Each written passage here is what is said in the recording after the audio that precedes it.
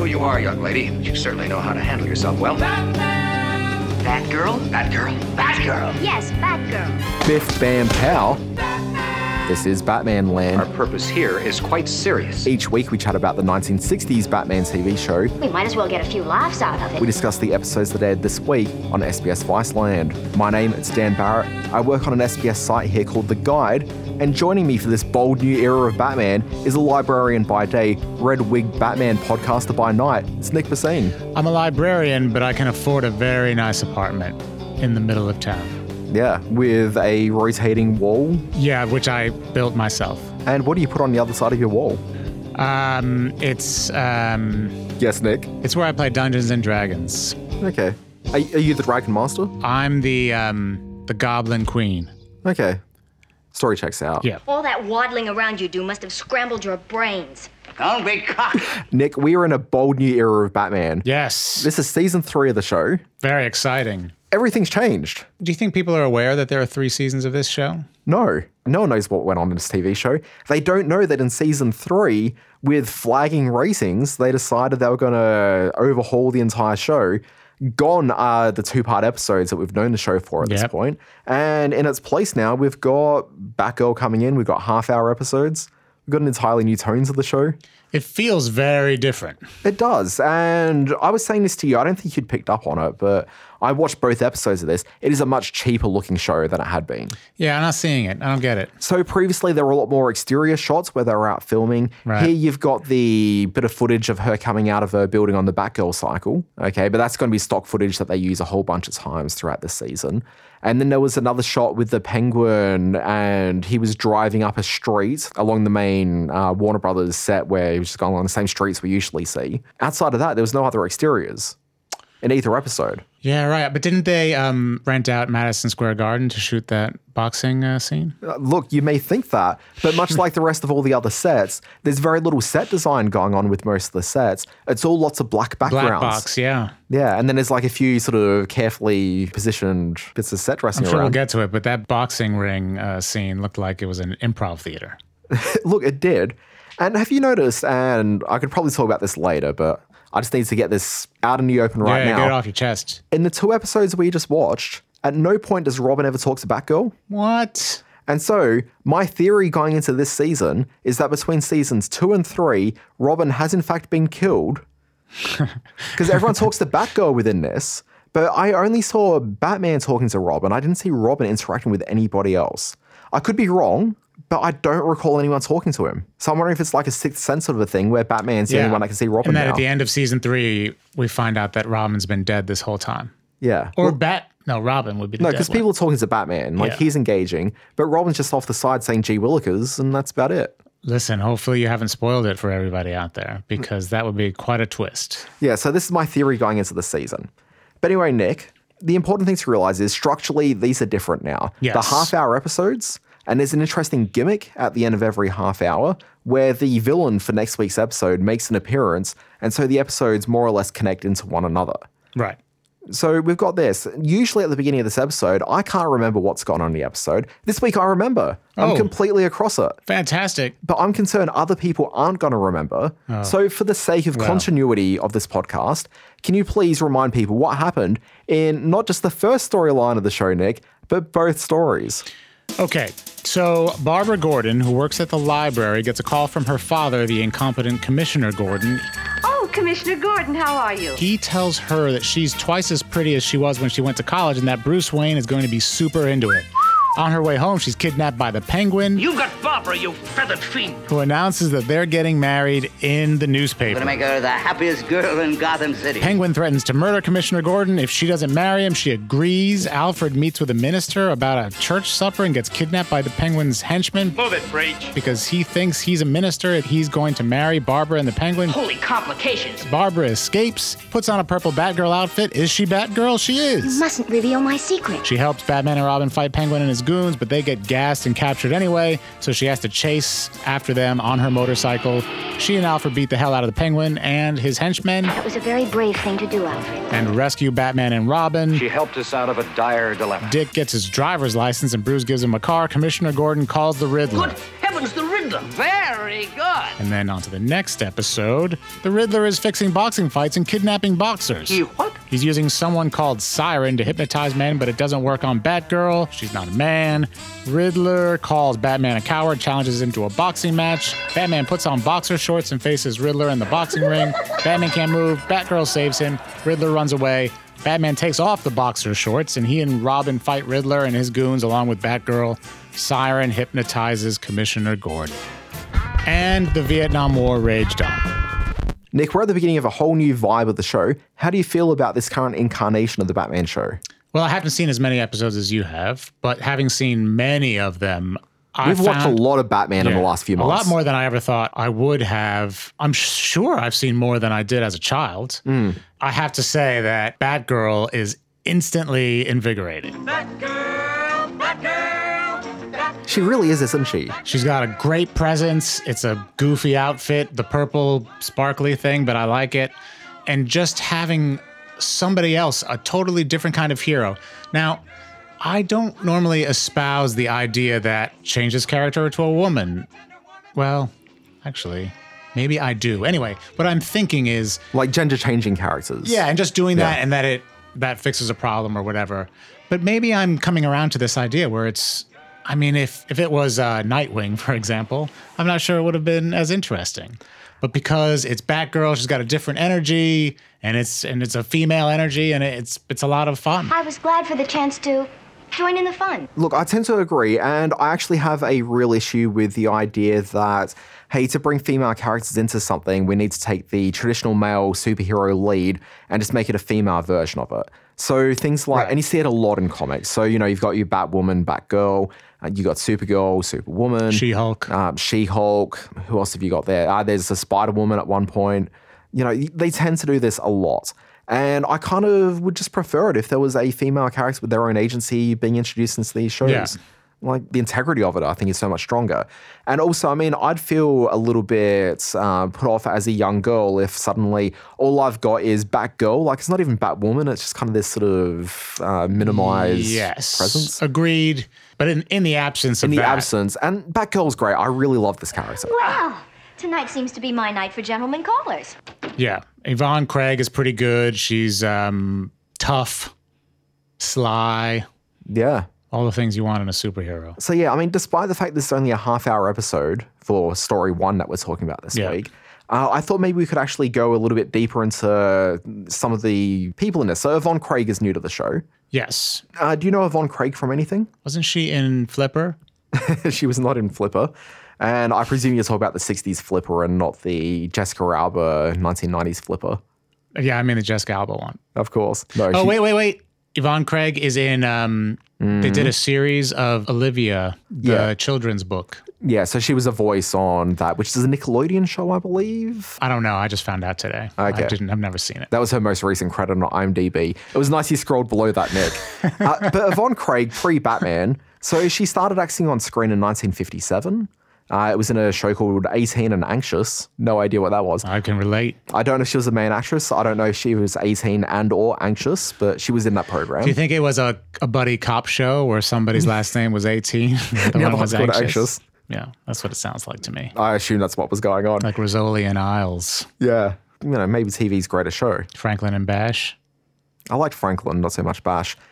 But pre-Batman, she had a career basically of single guest star roles in a whole bunch of shows. Oh, she has the distinction of maybe the longest IMDb that I've ever seen. It's super long. She's been in everything. Yeah, because all she was doing was guest star roles. Yeah. So she's been in episodes of Perry Mason, Gidget, Philip Marlowe, which was a guest series based on the Long Sleep. The Raymond Chandler book. Long Sleep? The Big Sleep. Big Sleep. She was in that, the Barbara Stanwyck show. She did 6 episodes on The Many Loves of Dobie Gillis. She did a 77 Sunset Strip. Can I say, part of the joy of doing this show is just looking into all of these old shows and what people watched in the 60s or just around that time. The Barbara Stanwyck show? Apparently she had a show named after herself. Just give her a show? She's a movie star. Give her a show. Yeah. They don't do that with big movie stars anymore. Although there was the Gina Davis show. Moving on. The Chevy Chase show. Was it called the Chevy Chase show? I think so. Wasn't it just like Chevy? Oh, I don't know. Who knows? I mean, we could look it up, but heaven forbid we do that. She did some McHale's Navy, Dr. Kildare, The Man from U.N.C.L.E., My Favorite Martian, Big Valley, The Wild Wild West, Ben Casey, My Three Sons. And these are just the shows that people remember today. She was at a whole lot of TV in those 10 years. I did not recognize. So apparently the year that she got Batman, she'd done that just off 4 different failed pilots that she'd been in. Okay, so she was actually excited to be joining a show that was established, and she knew that she wouldn't have to stress about whether the show was being picked up or not. She could actually be part of the show. So for her, being in Batman was a huge deal, despite the fact the show wasn't a rating success that it was. Well, she was doing it for the kids. Oh, well, obviously. Now, there's a couple of quotes from her which are kind of interesting, which is her talking about her as a female hero on screen. She didn't want to be seen sort of doing karate and like hitting people like more than 3 times. And I thought, like, that's a bit weird. And she's talking about the fact that these people aren't seen as feminine if you're doing that. And she really wanted to make sure she was seen as a feminine woman on screen. It's unladylike. Very much so. So when you watch the action sequences with her, she's doing a lot of kicks. Yes, high kicks. High kicks. And she's a former dancer. So that's kind of just part of, she was in a whole bunch of movies. So she's like in like Flint. Yes, I saw that. She's in the Frankie Avalon film Ski Party. That's my favorite movie of all time. She's in 2 Elvis Presley movies. Oh. It Happened at the World Fair and Kissin' Cousins. And the reason why she's in 2 of them, she dated Elvis for quite a considerable while. What? Yeah. Now, apparently when she was cast in the first film and met Elvis, she didn't actually know who he was. She didn't know who he was? Apparently. But it escaped her. Come on, Yvonne. But anyway, so she dated Elvis for a while. There's a really interesting autobiography she's released. I haven't read it, but I'm desperate to track it down. But she's got all these stories from being in Hollywood and the various people she was associated with. So she dated Elvis for a while. So like there's Elvis stories in there. Apparently she was put up for 6 months by Howard Hughes at the Chateau Marmont. And she never met him. He just took a liking to her at some point. She never got introduced to him. He just paid for her. So she came home one day and found that everything had been removed from her apartment. Her stuff, her pets, all gone. It's at the chateau. So she lives there for 6 months. Wow. And then eventually things just got too creepy for her. So she just got out of there. And that sounds like a Howard Hughes move. Very much so. There's a really great story about, because she was a ballet dancer and she's used to performing in ballet. The one thing you do as a ballet dancer is you don't have your back to the audience. You always face frontwards. In my years as a ballet dancer, yes, that is. As you would know. Yeah. But apparently when she first started appearing on screen and doing auditions, she kept on approaching it like she's a ballet dancer and would always be facing the front and would always step away backwards, like she just walk backwards in the direction she's going. Right. Until she's called out and she realized how silly she was being. But yeah, like just little cute stories like that. When was her autobiography from? So it came out in 2000. You can't buy it on Amazon anymore as a new printing. They're there for like $96. Oh, wow. I did some research today. Yeah. There's no audiobook of it. I think there's some PDFs floating around, so you can probably track it down. But from what I've read about this autobiography, it sounds like she had a heck of a life. Yeah, right. Post-Batman, she couldn't pick up like another ongoing series, so her career for like the next 10 years went back to what she was doing pre-Batman. So it's a whole lot of guest spots on a whole lot of shows that you know. Yeah. And she was doing that. After about 10 years of that, like she looked at her life and she's like, I'm not getting anywhere. It's not really working out for me. So she went and got a real estate license. She became quite successful as a commercial real estate agent. And then after that, and this is the weird thing, she got involved with her sister in a company running theme-driven phone cards. What? Calling cards? So you know like those calling cards? Yeah. And they were themed in some way, I guess. And so she was selling those. Weird. It was quite possibly a very lucrative business. Well, there's a huge gap in her IMDb profile. Yeah, so when you hit like the mid-70s, that's when she starts getting involved in real estate. And then like late in life, she came back, did a whole bunch of voice work. Yeah, so interesting. People that are part of what is deemed to be such an iconic show and they just kind of disappear. Yeah, look, absolutely. And so I find her to be the Batgirl character entirely, to be just a fascinating addition to the Batman program. And we discussed this in last week's episode, but just that idea that they knew the ratings were flagging and they wanted to introduce the Batgirl character. So they laid the groundwork towards the end of last season, mentioned Barbara a couple of times. Yeah, she was in college. She's here. But yeah, it just came from the fact they were looking at the ratings, they were diminishing, and they figured, we're going to do something. Produced a pilot video halfway through the second season featuring Batgirl, as played by Von Craig. And you can find that video online if you're looking hard enough. Was this a character invented for the show, or was she in the comics? Okay, so it's more a character that came from the comics. So there was a character called Batgirl, and that was Bat-Girl. And so I think she was only in like 1 or 2 issues. But then the actual Batgirl character, the Barbara Gordon character, she was introduced in January 1967. Before that, she was just a female bat. No. Not the case. Okay. So you've got the Batgirl character introduced in 1967, but in January. This is September.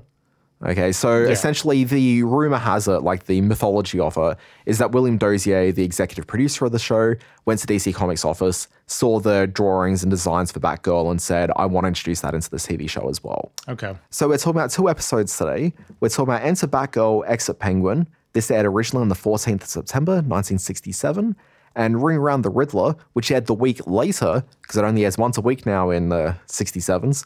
It's called Ring Around the Riddler, and that aired on the 21st of September, 1967. After Batgirl's presence, what was most resonant for me was Burt Ward's new haircut. What was different about the haircut? Because it's much shorter and closer to the head, very nerdy, and also much more Adam West-like.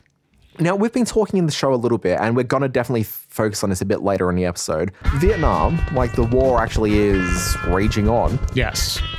We've been discussing in the show the idea that this show is actually kind of counter to a lot of the youth movements that were taking place at the time. Yes, absolutely. It's completely counter to the counterculture, which was becoming mainstream. Right. So the idea of Robin getting a much shorter, sort of more military type haircut, that actually fits in well with what the show was, which is a very mainstream middle America program. It wouldn't surprise me at all if Dozier or somebody had a chat with him about it and told him to get a haircut, you hippie. I like how this episode opens with, it's not them sitting around a parlor with a crime that's taken place, but rather they're returning from having tangled with Catwoman. And you've got like the sort of post-battle wrap-up with Batman and Robin. It's totally different. They have never opened an episode that way, coming back from a battle or whatever. No. Yeah. And it's fun. I really like that. That was great. Yeah. We're introduced to Barbara Gordon. She's working at the Gotham City Public Library. She looks very mod. Yep. But she's excited because she's off to the opera with Bruce and Dick and her father and Chief O'Hara. And thus in the marriage of Figaro. And she's about to be conscripted into marriage with the Penguin. Yeah. Although you've got the incident where Commissioner Gordon is bringing Barbara along as the date for Bruce Wayne. Super creepy. I wasn't surprised one bit because Commissioner Gordon is, he's an incompetent creep. Yeah, because the thing with like Barbara Gordon is she just come back from college, so you assume that she's probably early 20s. Like maybe 22, 23 at most. Give her a few years or something before you start pimping your daughter out, Gordon. Yeah, but Bruce Wayne's a much older man. Much older. Yeah, but he is wealthy. Well, I hear he's a millionaire. Penguin, this is Bruce Wayne. Ah, the millionaire joy boy. This was the first time that I heard him referred to as a joy boy. I don't think I've ever heard the phrase joy boy before. Yeah, I don't know what that means, but it was definitely disconcerting. So the Penguin makes his appearance. He kidnaps Barbara Gordon through the roof of the elevator, which struck me as a bit weird because, look, you look at Barbara Gordon, she looks like a slight young thing. We know she can handle herself because, you know, she's Batgirl. Right. But, like, you look at her and it's like, you don't look like you've really got a lot of, like, body strength. My henchman could probably kidnap you quite easily. Right. Why wouldn't they just kidnap her without, like, hiding in the roof of an elevator? Surely that's harder. I thought that coming through the roof of the elevator made it look like it had greater production value. A little bit. It gave it something. I was impressed. Yeah. I thought, well, how did they get the Penguin up there on the top of the elevator? Do you think it was just him up there, or do you think, like, his 6 henchmen were up there as well? It could have been all of them. It reminded me, it's very similar to the sequence in Spider-Man Homecoming with the elevator. Same sort of production value. Yeah, it's exactly the same. Yeah. If I didn't know better, I'd think it's the exact same scene. Yeah. Yeah. The newspaper where they find out that the Penguin has intentions to marry Barbara Gordon. Is it the Gotham Times? Could be the Gotham Gazette. Let's call it the Gazette Times. Okay. Well, the Gazette Times has this marriage. It's in the society pages. Yeah. Marriage announcement. Marriage announcement. Yeah. Sorry, it's been a while since I've dealt with newspapers. Yeah, well. Anyway, it's like late afternoon, early evening when they see this. You would think that someone would have seen this in the newspaper and maybe congratulated Commissioner Gordon. Like, surely this shouldn't be the first time they've heard about it. Now, in fairness, maybe it wasn't as part of the morning edition, but it's come out because newspapers used to have multiple editions through a day. Maybe it is the later, like, afternoon edition, but surely someone would have told Commissioner Gordon that his daughter's featured in the society pages. So, yeah, he would have gotten a phone call. You would think so. Maybe even, like, the newspaper just checking to clarify that. Like, he's a prominent person. He's the commissioner of police. Now, obviously the Penguin put that story in the paper, but wouldn't an editor sign off on his description as an upstanding member of society rather than a super criminal who's been in jail a lot? And former owner of a movie studio. Yeah, right. Yeah, he spent some time around Gotham. But the reason the Penguin's doing it is to gain immunity from prosecution by marrying into the family. And look, I'm not a legal scholar. You're not? No, I know that I made a few claims to start hosting this podcast. Don't you introduce yourself as a legal scholar on the Good Fight podcast? This isn't that podcast. Anyway, moving on, Nick. I'm not a legal scholar, but I don't think that's how the law works. I don't think that you can just suddenly marry into the family and then you're immune from all prosecution. I think in the 60s were a different time. Yeah. And I think there's a lot more leeway than you would expect. I'm not entirely too sure on that one. There's not really much to talk about here. I kind of like that Alfred's in this new position now of having the confidence of Barbara Gordon, okay, and that he knows her secret, but he promises as a gentleman's gentleman not to tell anyone else about that. Why would they put him in that position at the beginning? Why would they have someone know the secret at the beginning? Because I like that Batman and Robin don't know who she is. Yeah. But I like that Alfred does because it gives him a bit more agency and he's then required to do a few more things. I don't know. Something felt fishy about that. I reckon let's go further into the season and see how you're feeling about it. Yeah, let's check back in later. Because this won't be the last time we hear about that. Now, the thing I was really struck with in this episode is that there's no real jokes in the episode in the way there usually is. Except right at the end where you've got the sequence where they've caught the Penguin, it's all taken care of. Although really, also think about it in this episode, Batman and Robin are largely ineffective and do nothing in this episode. Batgirl and Alfred save the day. Yes. So they do nothing. There is no reason at all why Batman and Robin needs to even be in this episode. It's like Indiana Jones and a Lost Ark. That's right. Yeah, if you take that character out, it plays out exactly the same. Well, it's part of the natural devolution of Batman and Robin's relevancy in solving any of these crimes. Oh, they're a bit more relevant in the next one. I mean, Batman's boxing the Riddler. Oh my God, that boxing thing. Anyway, let's put a pin in that. We're going to come back to the boxing. But you got the final sequence, which has Bruce and Dick. Dick's now got his driver's license. They're leaving the DMV. Bruce reveals, hey, look, I've bought this car for you. And interestingly, did you notice what sort of car it was? It was a convertible. It's like a red convertible, which looks exactly the same as the car that Dustin Hoffman's driving in The Graduate. What? I reckon it's the same sort of car, okay, purely because there's that story about how Burt Ward claims that he was up for that role in The Graduate, but couldn't do it because he'd signed on to Batman, and so Dustin Hoffman had it instead. That sounds like you're reaching there. Look, Burt Ward went to the producers and said, get me the car they used in The Graduate. I'll show those mother scratchers. Do you remember a few weeks ago, we had Bruce Lee appearing in the show? Yes. And everyone on the set thought it was hilarious that Bruce Lee had apparently scared Burt Ward because Burt Ward was talking about his karate prowess. Right. And then Bruce Lee, started acting up and, shenanigans were had on set. Yeah. I kind of wouldn't be entirely surprised if Burt Ward was making the claims about The Graduate and then suddenly the set people just put the exact same car from The Graduate in the scene. Oh, just to mess with him, to troll him. Complete shenanigans. There's one way to settle this. Burt Ward will not answer my phone calls. Come on the show, Ward. Yeah, we've thrown the gauntlet down. We need answers. Bruce Wayne, or rather Adam West in that scene, hilarious when Dick suggests that he can now drive the Batmobile. Yeah, and you can see slow down. Yeah, he's just like slowing that down entirely. And I think that Adam West gives an amazing line delivery there. Remember, this is not the Batmobile. Don't worry, Bruce. Highway safety is every citizen's prime responsibility. Outside of that, I don't think he's really given a lot to do in this first half hour. There was also a thumbs up between Batman and Robin, which I Yes, there haven't was. seen until this episode. Very weird. Shall we talk about episode 2, Nick? I have to say, I followed the second episode much less than I followed the first one. Yeah, I had the same problem as It's well. incomprehensible. Yeah, so this is the final appearance of the Riddler in the series, at least in terms of what? like a dedicated episode. I'm not sorry to see him go. There's a scene where he completely vanishes, and I kind of wish this is something that the Riddler had been doing regularly because it fits into the anarchic nature of the vanishing? Riddler. Yeah, just be able to, To disappear. poof, vanish around the place. Is that what the Riddler does? Well, not really historically. I just kind of like that. It's kind of the shenanigans of, I don't know how he did it, but that's the riddle.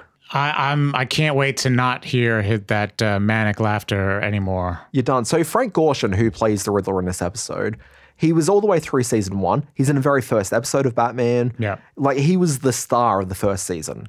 So the thing with Frank Gorshin is he was a very well-known comedian at the time, and he was seen as like one of the really cool, hip people that they had involved in the program. Now, because he knew his worth, when it came to season 2, he said, pay me what I'm worth. They said no, and so he refused to be in the show.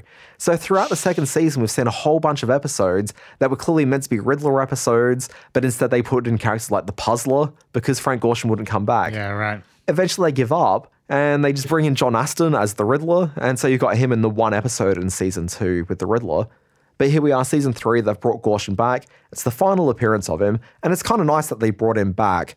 But we don't see the Riddler again outside of a brief flash where you see the character, but it's played by someone that isn't a star of the episode. It's just some guy playing the Riddler. But you actually see Frank Gorshin come back as the Riddler in another TV show they made a few years later called Legends of the Superheroes. And I showed you those clips on YouTube. No, I don't think so. This is the thing set up where you've got all these superheroes, like Captain Marvel was there, I think Superman's there, and Batman and Robin. Batman and Robin as played by Burt Ward and Adam West, because they didn't have much else going on in the late 70s. So these 2 TV specials, and it was set up like a celebrity roast, but you got like villains and heroes, and it's just terrible. It's like a sketch show. Man. Yeah, it is dire. Sounds brutal. But you can find it all on YouTube, and anyone who's watching the Batman show needs to go and watch this. Okay. It is something special. So Frank Gorshin comes back for that, which I think says something about where Frank Gorshin's career went. Cool guest star in this episode, James Brolin. Yes, very cool. Yeah, played Kid Gulliver. The boxer, yeah, father of Josh Brolin. Yeah, father of Thanos himself. Yeah. He had brought a certain gravity to his 30 seconds or so screen time. So this is the third time that Brolin's been in a Batman TV show. Oh, really? Once he was just a driver in a Catwoman episode. And then there's another time in a Catwoman episode where he's legitimately really funny. And it's him as a police officer, and he's trying to ticket Batman because Batman's parked illegally. Anyway, that's a great sequence. And here I don't think they do much with Brolin, but it's kind of fun to see him. The big one is Joan Collins. Yeah. So she's a bit weird. So the way they structured the new episodes is you've got the villain at the end for a few seconds, and then they're back for the next week.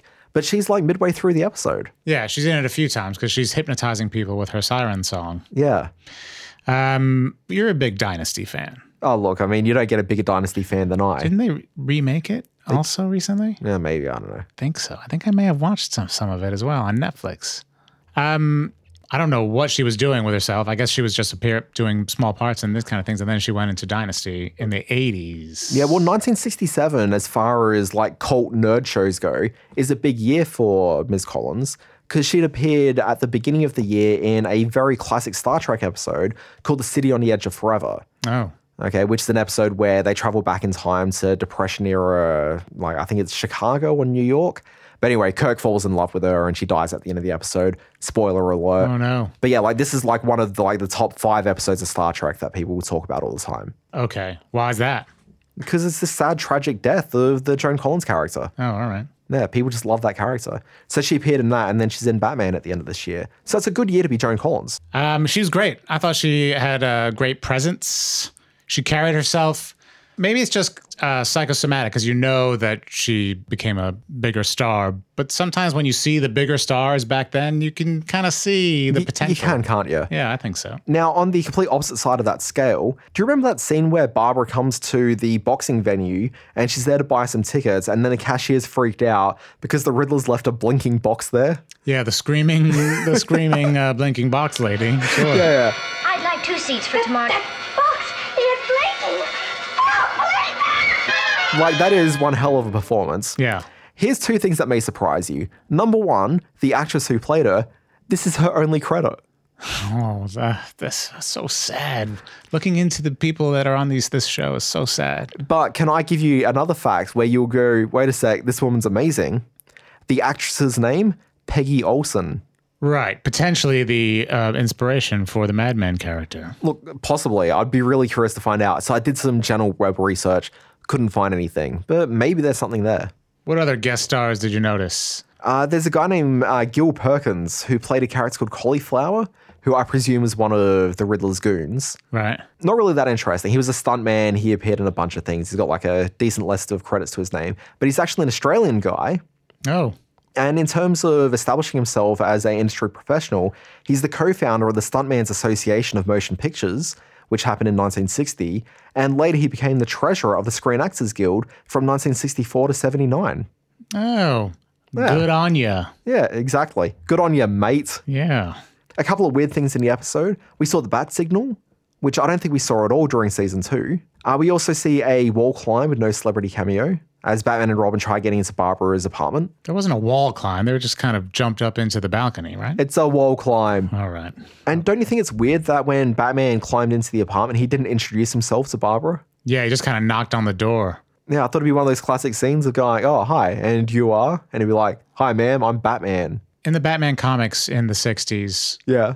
you know, in my childhood, when I think of Batman, he's always, you know, Gordon looks one way, then he looks the other, and suddenly he's perched in the window. Yeah. Or like they're on rooftops and then he'll look the other way and Batman's just gone. Yeah. Which Batgirl does a bunch of times. Yeah, I was very evocative. Yeah, something about Batman's behavior in this episode. At one point he says he would not be called a coward. And it got me thinking that he's a little bit like Marty McFly when he gets called chicken. What did you call me, Griff? Chicken! McFly! Nobody calls me chicken. Yeah, very much like Marty McFly. I would think he would have been above that kind of baiting. The boxing scene, there was just a lot going on. First of all, it felt like, as discussed, an improv theater, not Gotham Square Garden. Oh, heavens no. And I know we're used to a certain kind of fighting on this show, but Batman's boxing leaves a lot to be desired. Well, I think he was concerned because the Riddler is a slight man. And he even references the fact that he's more of a weakling than Robin. Yeah. So maybe he just didn't really want to put the full Bat force into it. Batgirl saves him. I wished she had jumped into the ring and clobbered Riddler herself. Yeah. So there's a couple of things in this episode that I really liked. I really enjoyed Alfred disguising himself as Gus. Gus the chimney sweep? I believe it was Gus the boxing, like a trainer. Trainer guy. Yeah, but anyway, like I have to say the makeup work of him and the costuming to get him to be Gus, so much better than when Alfred was his twin brother Egbert from the second season. Yeah, it was pretty good. So that was a lot of fun. We get to see Aunt Harriet again. Yeah, why did they have Aunt Harriet show up? Well, because she loves a boxing match. But then she just disappears. Well, okay, so the thing is, Madge Blake, who played Aunt Harriet, apparently she was incredibly unwell, and so she retired from acting. So she appears in this episode, and then there's one more episode this season that she's in. Oh, that's so sad. It is. And the other thing I really liked in the episode was the mole in this episode. Usually they're really just ineffectual, they're just kind of there for window dressing more than anything else.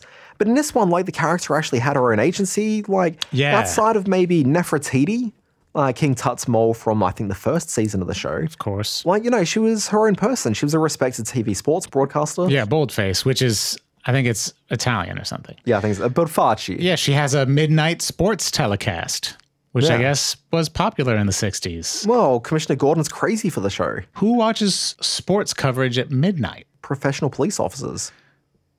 And presumably drunks and students, I'm guessing. Mushy Nebuchadnezzar. Yes.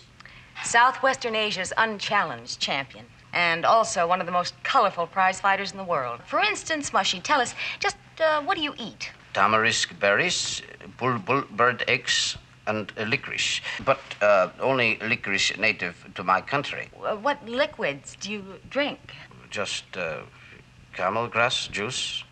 What else? Now you've tried a lot of different kinds of drinks. Like you put any kind of liquid in front of you, it's going down the hatch. That's your reputation at the office. Look, and quite frankly, you get me late at night and you put a glass of camel grass juice. Yeah, so you've had the stuff. Oh, look, I live by the stuff. It sounded very health-oriented, like a wheatgrass type of thing. That's what I was picturing. Nick, have you ever drunk from a camel before? From the body of a camel? Although I suppose this is the grass of the camel. Yeah. Yeah. You're not drinking from a camel's carcass. What kind of morose... That's a children's show. Anyway, apparently it's a stimulant. Yeah, you shouldn't drink too much of a stimulant. Yeah, beware strong stimulants. Gosh, Batman, this camel grass juice is great.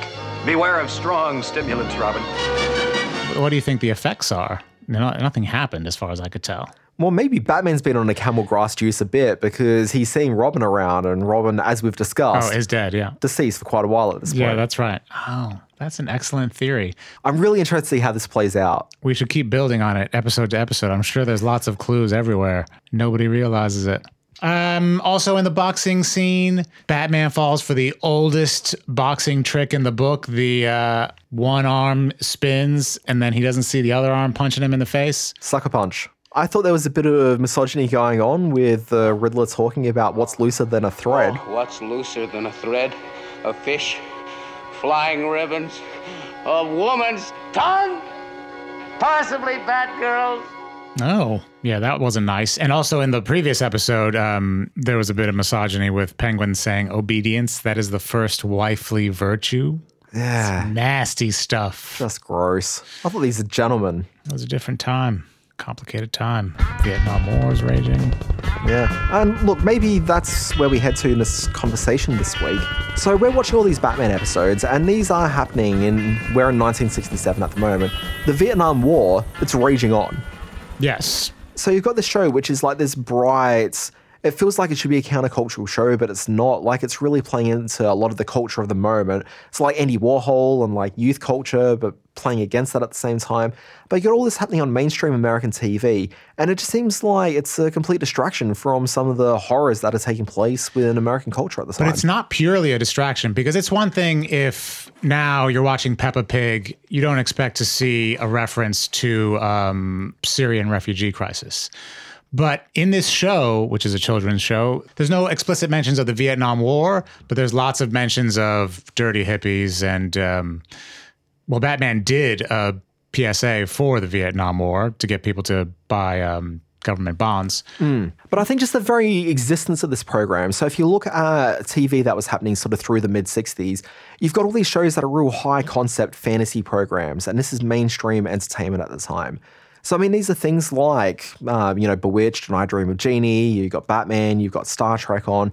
Like, these are kind of the, not quite big shows. I mean, Star Trek was always kind of bubbling away in the background, but Batman was definitely a big thing. Lost in Space, all these big fantasy programs which kind of play into the idea of either extreme fantasy or the future projection of where America's heading with the idealized idea of the American dream. So, the perfect American family traveling off into space. That's Lost in Space. You got Batman, which is about these costume guys of whom upholding like the civics of which America holds dear, like the idealized America. You got Star Trek, which, as Jerry Seinfeld always joked, kind of felt like some guy's lounge room just traveling through space.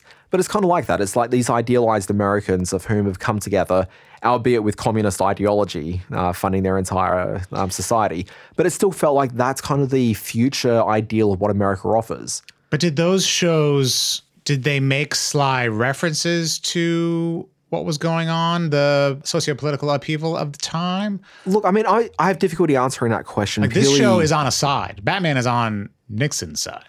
Look, any TV show, any movie, any bit of culture always has politics embedded into it, whether it's overt or not. Like, there's always a political message and a viewpoint. Star Trek, I'm sure it was the first interracial kiss on TV, right? Yeah, that kind of thing. I would call Star Trek to be a very left progressive TV show. Yeah. Just in that, as you said, first interracial kiss, they really are dealing with communist ideology as the backbone of that organization.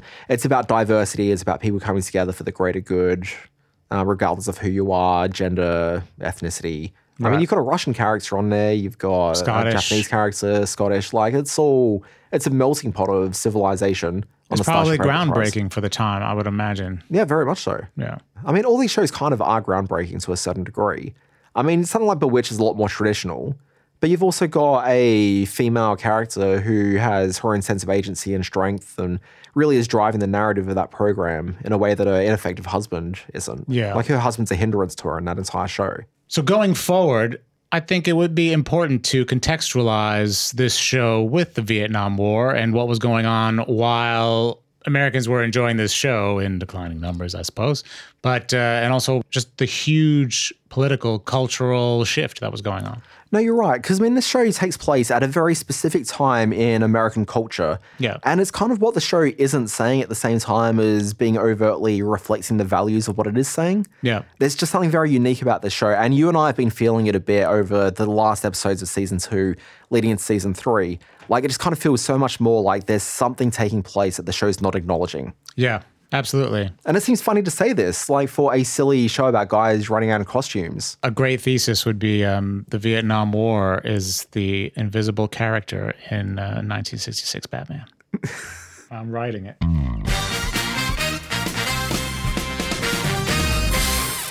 Nick, we like to wind out every episode of Batman Land with a discussion about what we've learned from the Bright Knight himself. Across these 2 episodes, what did you learn? I mean, obviously a lot, but if you could distill it down to one thing. I learned, courtesy of Batgirl, a very welcome addition to the show, that crime fighting is a serious business, but we might as well get a few laughs. I couldn't agree more. Look, it's how I approach my day-to-day. You're always laughing. You know what? I learned 2 things this week. The first thing, and weirdly, I've never really learned anything from Robin before, but this week, very valuable statement that highway safety is every citizen's responsibility. Yep. The other thing I learned, and this is from William Dozier, the narrator, coming into the beginning of episode 2 of this, night, it's the cloak for sinners. Yeah, I also noticed that. I'm not sure what kind of sinning he was referring to. What do you think? Oh, look, I think we all know what's going on.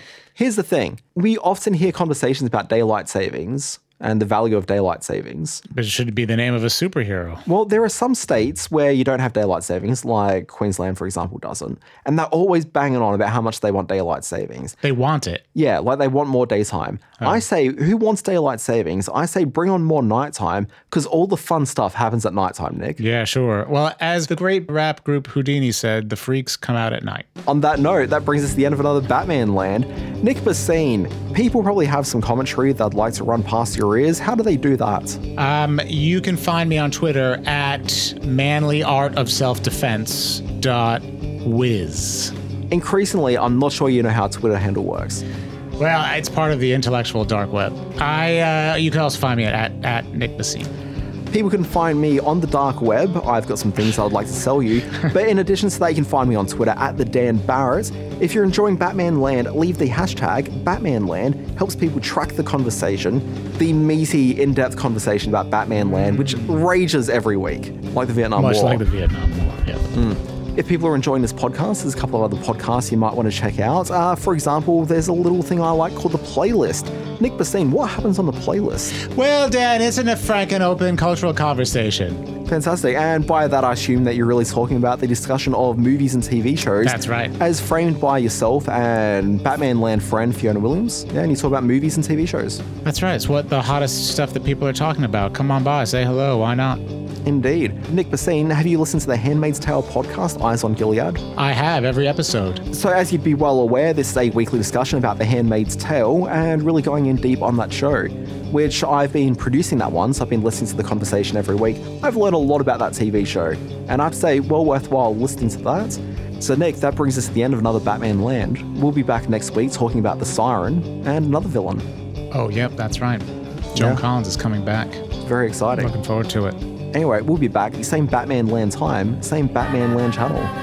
Until next time.